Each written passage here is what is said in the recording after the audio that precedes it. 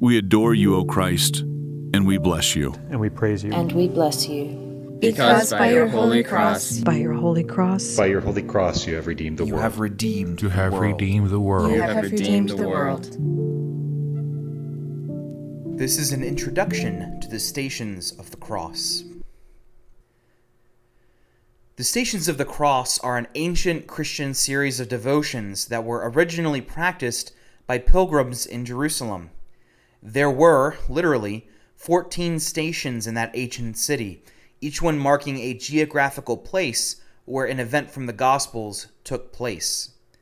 Pilgrims could walk a footpath retracing those steps and seeing firsthand the passion of Jesus for themselves in the context of the community they walked through.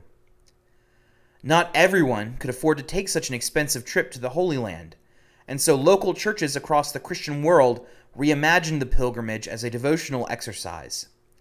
Even today, you can visit churches, both Protestant and Catholic, that will have the stations depicted in stained glass or sanctuary art.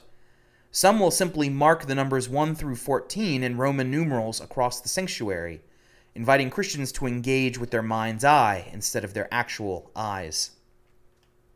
In the original version of the Stations of the Cross, a number of extra-biblical events were included in the devotion in an attempt to synthesize the gospel accounts. But also, there were some other extra-biblical things inserted into the original stations. For example, the 6th Station of the Cross, the individual original Station of the Cross, observes Saint Veronica wiping Jesus' face with her veil. That is a legend. It is not in the Bible, but it made its way into the Roman Catholic practice in the 12th century and got stuck in the stations for a while afterward. In 1991, Pope John Paul II authorized the use of what he called the scriptural Stations of the Cross, which reorganized the stations to align fully with the biblical gospel accounts. Our devotion this year is based on this 1991 update.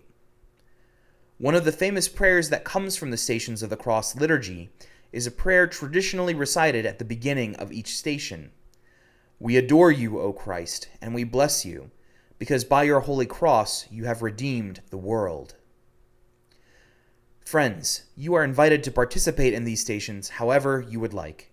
Listen to them episodically throughout Holy Week, or save them all for Good Friday and listen to them all at once.